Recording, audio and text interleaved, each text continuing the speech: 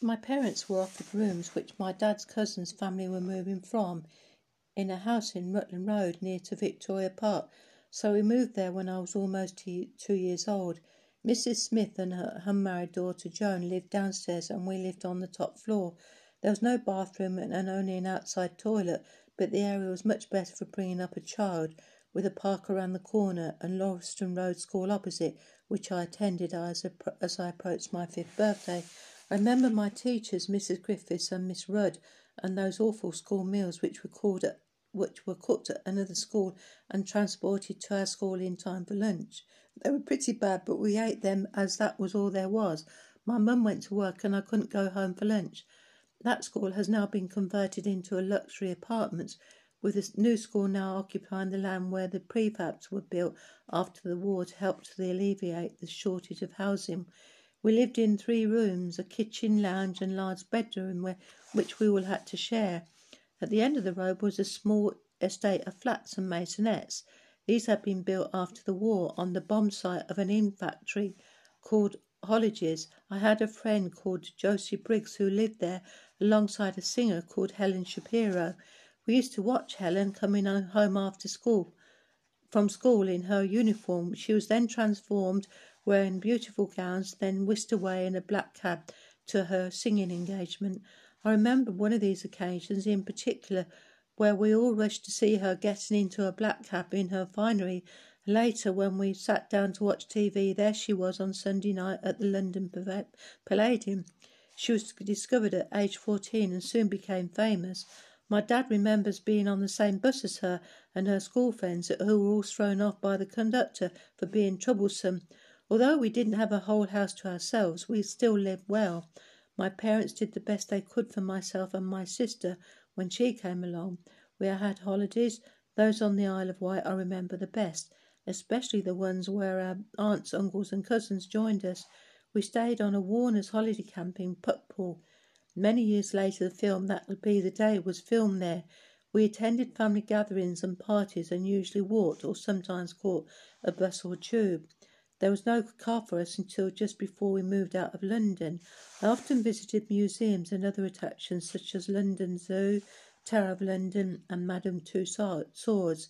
I still have a photo of myself and my best friend Lorraine Windus in front of the Tower Bridge. She lived in Victoria Park Road, and I often went round to her house, which was filled with her family. There were grandparents on both sides, her older sister and husband and her parents all living in the same 4-storey house, but all on different floors. I had a happy time during those days in London. I spent a lot of time with my dad's mum because she looked after me whilst my mum worked at Bish's Home Stores near Mare Street. My granddad often walked me to the markets on a Sunday morning when I was only 4 years old. We seemed to walk for miles, but I enjoyed it. After Sunday lunch, sometimes I would help prepare crab for tea that Dad had picked up on a Sunday morning. We often had a crab, wrinkles and shrimps for Sunday tea. As I got older, I went to the Trinity Congregational Church at the end of our road on a Sunday morning and Sunday school in the afternoon. I also joined the Junos at the church. They were like brownies, only we wore green rather than brown. I played in Victoria Park and on bomb sites with friends.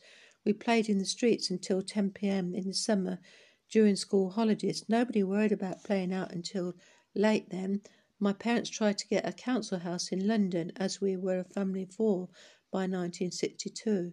They were told they would probably wait another 20 years as housing was in short supply, so they agreed to be moved out of London in order to get a house with a garden and to start a new life. In 1964 we were allocated a new council house. We moved to Huntingdon in April 64. We finally had a whole house for just 4 with a bedroom each, a small garden and a garage across the road. We moved on to a large London Overspill, as it was then called. We'd only been there 3 days when Mum said she thought we had made a mistake going there. Some people and children were rude. I had not really encountered this where we lived in Hackney. We settled into our new house. I was enrolled at the local primary school and Mum found work locally to bring in extra money. Dad had found a job in Huntingdon before we moved out of London, but it did not pay the same as he had previously earned. Dad eventually went into a partnership with another carpenter and joiner so they could earn enough to get a mortgage. Meanwhile, my grandparents on both sides were moved out of London and rehoused in Huntingdon, so they were closer to my parents. Although money was tight, I was sent on to 2 school holidays abroad, and I enjoyed them both. After 5 years in Huntingdon, we moved to Sawtry, into a house where my parents could call their own. By this time, I was already in secondary school, so I changed schools again and made new friends. I met Alan when I was 14 years old at the local swimming pool. My friend and I used to go there during school holidays, and there wasn't really much else going on in the village. Over the years, we both married twice each. In fact, he married my friend I used to go swimming with. We both had children with our spouses, and our paths crossed occasionally, which resulted in a quick hello and how are you? Purely by chance, in my 50s, I was again in touch with Alan. He told me that he had been widowed the previous year. As the saying goes, the rest is history. Little did I know when I first met him when I was 14 that I would be living with him 40 years later back in Sawtry.